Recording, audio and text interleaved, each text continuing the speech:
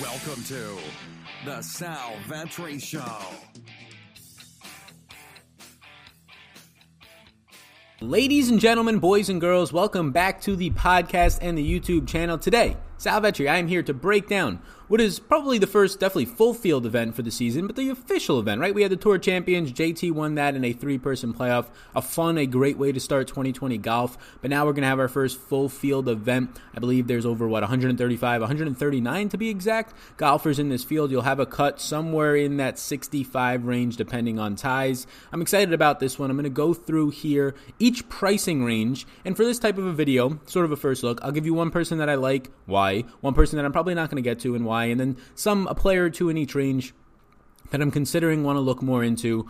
They would be my maybes, my X's. So welcome to the channel if you're new here. Excited to be covering golf in full this season. I also cover NBA, NFL as of right now, and then in the golf season I'll be covering maybe some MLB and WNBA. So be sure to hit that subscribe button. We're about to hit 18,000 and the goal is to hit 20,000 by the Super Bowl. So a little bit less than a month now. So thank you all so much for being here. I have Patreon exclusive content. It's where I house my exclusive content, NBA, NFL, but also PGA. I have my stat sheet on there.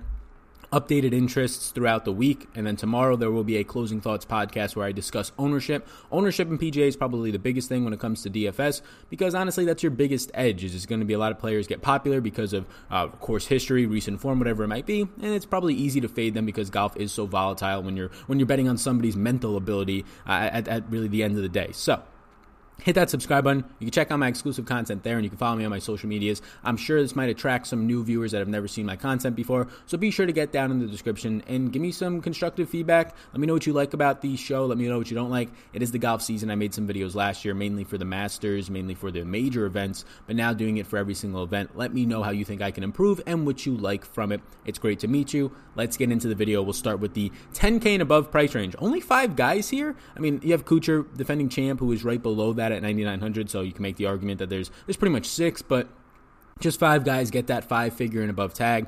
I was thinking that we really haven't seen more than 6 in a while. I really don't think I've ever seen 7 since I've been playing. So 5 guys make sense. Justin Thomas, lots of rumors and things in the industry before the prices came out. People speculating that he might be $12,000, and that's exactly what he came in, coming off of the win last week at the Tournament of Champions. Look, I have him as a no. He's 4th ranked in the world, coming off of a win. He is my player entering this season, as many popular picks, to just be the player of the year candidate, whether that means he wins the FedEx Cup in the points, or if it just means that we actually think he had the best year. Up there with guys like Jon Rahm, Rory. So popular pick last week. He was the co-favorite with Jon Rahm, ends up winning. He has a 6-1 favorite, by far the shortest odds, by about half the next guy in Webb Simpson and Patrick Reed. I like him here. It's fantastic. I mean, I have some stats from last year, but here's the thing. He's $12,000. Like, you can get similar upside, and when he's priced in the 12K range, he usually delivers 100-plus point performances on average, but he has to do that for you. The course history is nice. I mean, he missed the cut in 16, but T6 in 15, won the thing in 17. And he's finished T16 or better the last 2 years with a T14 in 2018. Everything looks good. Strokes gained approach, strokes gained off the tee, tee to green. He's number 1. Everything is fantastic. He is an elite ball striker. And I should say that this course is short. It's a 7,044-yard course. That is one of the shortest ones on tour, and what you're going to get correlating with that is not a par 73, not a par 72, but a par 70, which means that you have less par 5s. There's only 2 par 5s in this entire course, so you can look at it a couple of ways. It reminds me of the RBC Heritage on how short it is. That's a Pete Dye course, so more other things in play, like your just the angles of it, your tail legs, your also sand save is really big there. But here it's a short course. It's very good for second hitters, ball strikers, right? But you could also bomb this thing, and that's how JT pretty much won, and how he's done it every single year, is just bombing the damn ball and trying to get as many potentially eagles, but all on those par 5s, but birdies as you can. In the last 4 to 5 years, the winner has gone low, and really low. I mean, the lowest in the last 5 years, or the shortest, I would say, is minus 17. But the last 4 to the 5 winners, including Kuchar last year, have gone minus 20 or lower. And it makes sense on a short course. It's just easier for these guys to get there. So with that being said, I'll be going through some of the key stats as we go through each price range, looking at fairway driving accuracy, so good drives via fantasy national. You can check that out. I'll also be going through approach is huge here, ball striking because the second shot. We'll look at driving distance because I think that is good. It's really a player strategy. Do you want to just bomb the thing and go for driving distance and also accuracy at the same time, or is it your second strike? So we'll look at ball strikers, and at the same time all of that kind of weighs in with tee to green game, off the tee approach, and then off the tee, and then also approach once you get closer. So I think those are some of the key stats that we'll be looking at. And Justin Thomas grades out great for really all of them. It's just a pricing thing for me to not recommend him here because of the price. It sounds gross, but it's $12,000, and you can get maybe similar outcomes for $2,000 to $3,000 cheaper. The one guy that I do like is Hideki Matsuyama. He's number 2 in strokes gained tee to green. He is a lot cheaper than JT, $1,500 savings, 22 ranked in the world, 16-1 to win this thing. Look, you're getting a number 8 ball striker, so he's top 10 in ball striking. He's top 10 in greens and regulation, just outside the top 10, number 12 overall in this field in strokes gained approach. Lots of things add up for the guy who's number 2 overall in tee to green. I like Matsuyama at $10,500. If you're paying up in the 5-figure range, which I do sometimes, and on these courses where the 100 and almost 40 person field and more than half of them are guys that you probably don't want to roster, probably close to 100 of them are guys you don't want to roster. Yeah, paying up for some secure points in production and probably a secure cut in this upper tier range is smart. So Matsuyama would be the guy if I wanted to go there. And then Colin Morikawa, I like him. The price point's high. That's why he's an X. I want to look more into it. I want to see if it makes sense to be playing him in lineups over the guys like Matsuyama and guys below him. But he's number 2 in strokes gained approach. He's number 3 in tee to green, and he's number 4 in ball striking. Ball striking is his game. Like his biggest criticism is he can't drive the ball, like he can't get any distance under it. Who knows if that's going to be, he's young, who knows if that's going to be an issue or not moving forward. But for right now in the present, it doesn't matter as much when the course is short, when it's a par 70, when guys who win in the past like Kuchars just aren't bombing the thing. So when you have elite ball striking skills, top 5, top 4 really in the field, that's good to see. But he's also great tee to green. Like if you're going to criticize a guy's driving, but he's still a top 3 player in tee to green, it's because he's good at approach. It's because that he's not making mistakes and hitting it off the fairway. Yes, he's not bombing it, but when some of those bombers are not staying accurate, he is. So at 10-3, I think he deserves the price tag, but does he deserve it enough is my biggest thing. So those other players in that 10K and above range, you can find out on Patreon tomorrow where I'm going with them. But for the nature of not making this like a 2-hour video, right now Justin Thomas would be a no, Hideki would be a yes, and Colin Morikawa would be a maybe for me in that 10K and above. Going to the 9K range, Kuchar's going to be a no for me. It's nothing against the guy. I know he won here last year. He's 13th in approach, which is good. It's a key stat, but everything else is not great. He's 79th off the tee in this field. He's outside the top 35 in ball striking and tee to green. Not a great spot for him, ranked 24th in the world, 22-1 to win this thing.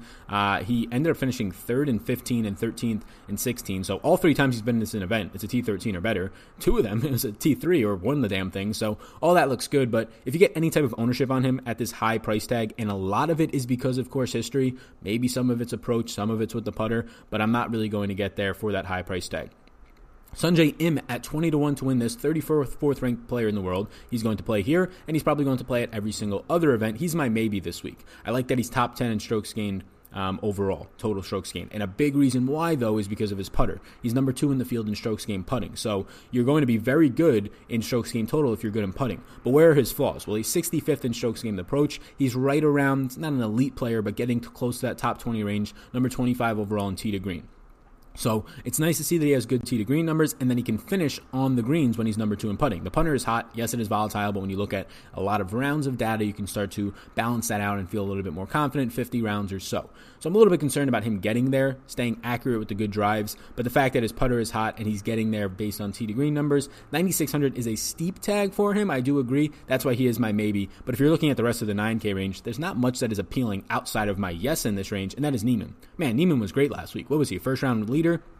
I believe at the Century Tour Tournament of Champions. He's number 5 in ball striking. That's fantastic for this course. Oh, but he's number 4 in tee to green. So, yep, he's going to get you there whether he wants to bomb it or, just lay up a little bit and play the short course to your advantage. Number 10 in approach. That's great to see. 12 off the tee and 12th in greens regulations. He's been fantastic. He's $9,400. He is the...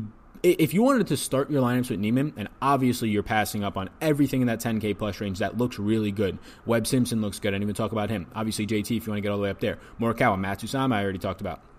But Niemann at 9,400, if you want to play him with one of those guys, you're spending a lot of money. I do think it's viable based on how bad the 6K range is on this type of a slate and in this event. But $9,400 Niemann, hard not to like the guy when he's ranking out top 10 in every single category that matters, and the ones that he's bad in, he's like still in the top 20. So a fantastic opportunity for Niemann here. My 9K range is going to be a no on Kuchar, a maybe on Im, and a hard yes on Niemann. So far to the 9 and 10K range, I think Niemann is my favorite player, and I hope the ownership doesn't follow. I think it might, though. in the 8K range, all the way at the top. So my two interests in terms of yes and maybes are very close to me liking both of them as a yes, but in order to distinguish, I'll put Corey Conners as a yes. He's number 11 in strokes gained approach, number 3 in ball striking, and number 5 tee to green, and he's also top 10 in good drives, ranking number 7th in the field. Want to know where he stinks? Around the green and putting. So one around the green is somewhat of a key stat here. It's not all the way correlating enough for me to get to it, but it does peak a little bit. And then putting is so variant. He's a very bad putter. Can he get hot? Yeah, any guy can get hot here. It's Bermuda Greens. It's a spot that I think he can thrive there, especially if it's a shorter course, and he does choose to bomb the damn thing. Now, he doesn't have to, right? The third best ball striker in the entire event, or at least as of right now, but he's also number 5 in tee to green, so he can get you there just off the tee alone and not have to worry about that second shot as much. When you look at the approach numbers being number 11, that also feels good, right? So he has everything it needs to get there. It's just finishing. If he can finish at 8,900, he's in a spot where he can go really low here, and that's what you need to win.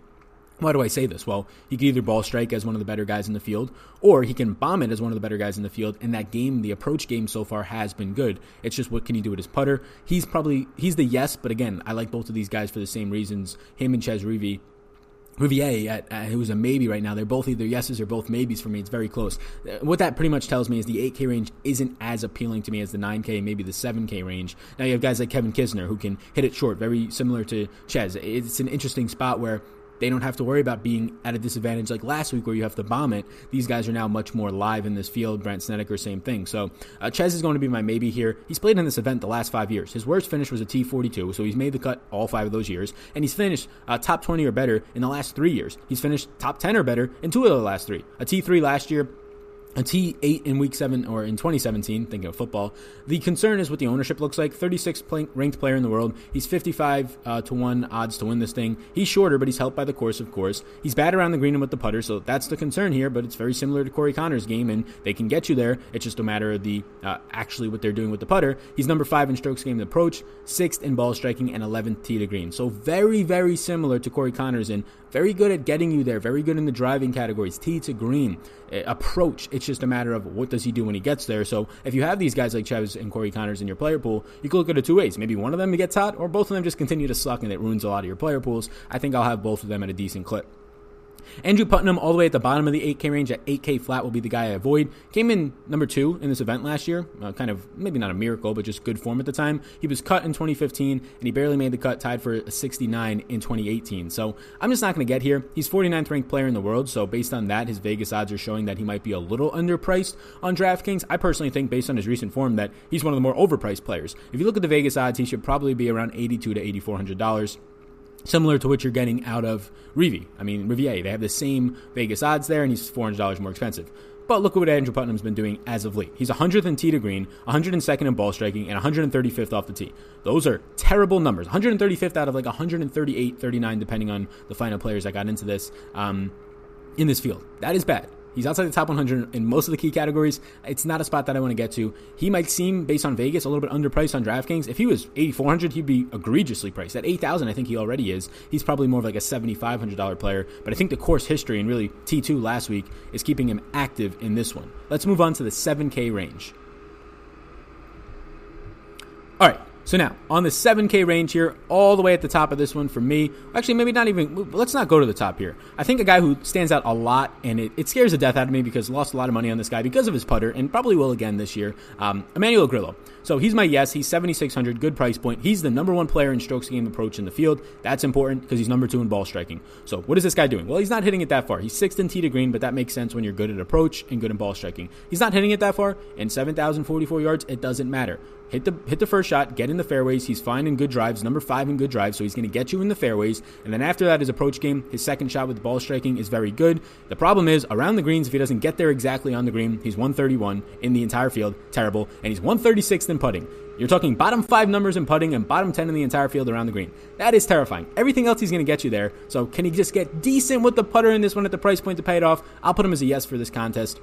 Lost money on the guy last year. His putter is atrocious, but if you can get it anywhere, even not even in the top 50, just get me around 50 in your putting for this weekend, and everything else stays the same, and you're probably going to pay off $7,600, ranked 112th in the world, 70-1 to win this thing currently. All right, moving on now to my no in this range. It's going to be Kevin Na. Now, there's a ton of no's in this range, especially once you start getting to that mid to lower tier in the 7K range, but Na's not been good as of late. I mean, he's outside the top 110 in ball striking. He's barely in the top 100 in approach. Same can be said for tee to green, and then you're factoring in that he's 104, ranked 104 out of 140 or so golfers in fairways gained. It's not great.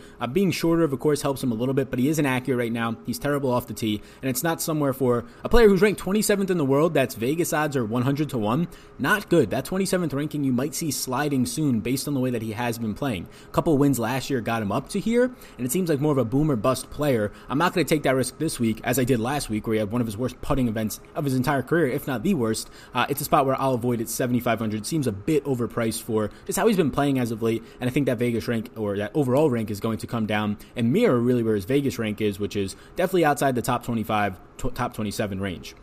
My maybe will be all the way down, give you a cheap option here, at Kyle Stanley. 125-1 to win this thing. He's probably $100 to $200 underpriced. Very much similar type of a player for me in this field as Russell Henley. But Kyle Stanley, looking decent. He's played this event each of the last 4 years, making the cut each time, with 3 top 25 finishes during that time. A top 10 in 2018. 2016, he finished top a T13. So it's a very good spot for him. Every single time he's finished, the worst finish in the last 4 years was T36. So he's looked good in this event. It seems that he likes this course. Course history is there if you're somebody who believes in that. Someone to believe in it. On a short course, probably not as much, but it just fits the skill set better. He's number 3 in approach in the entire field, and he's 9th in ball striking. So you're giving me those 2 key stats as a top 10 player at only 7,000.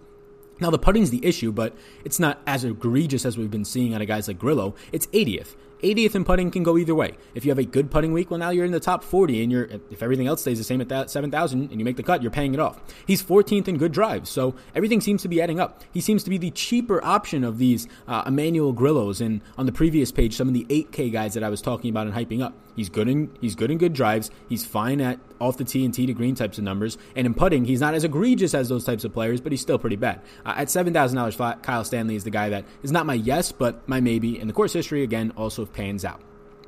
Let's go over to the 6K range where the like 6,300 and below players, I'm just not going to list any of those. Nothing stands out there. If you want to take shots on some, you probably should if you're playing a lot of lineups, but you don't have to if you're playing just a few. All the way at the top, Bud Cauley is my yes. I don't like to pick the most expensive guy, but he stands out the most for me. 16th in total strokes gained this year. He's 3rd around the green, which is somewhat important of a stat. I mean, it's definitely great if you're good at it. It's not one of the key, most important stats, but top 25 in approach in this field. He's 12th in tee to green. He's number 2 in sand save percentage, which is always just good to have that type of thing in your back pocket. And then he's 55th in good drives. So a little bit better than average for this field in getting to the fairways and staying on them. At 6,900, you take that. And then when you see some good off the tee numbers, like his tee to green and his strokes gain overall, you also take that. So 140-1 to win this thing. Probably not going to win it. Might be a little bit overpriced based on the Vegas odds, ranked 168th in the world. Based on his Vegas odds, he should probably be somewhere around like 6,700. But again, it's $200 difference. He'll be my yes. And then I have to scroll all the way down to find some other guys for you here.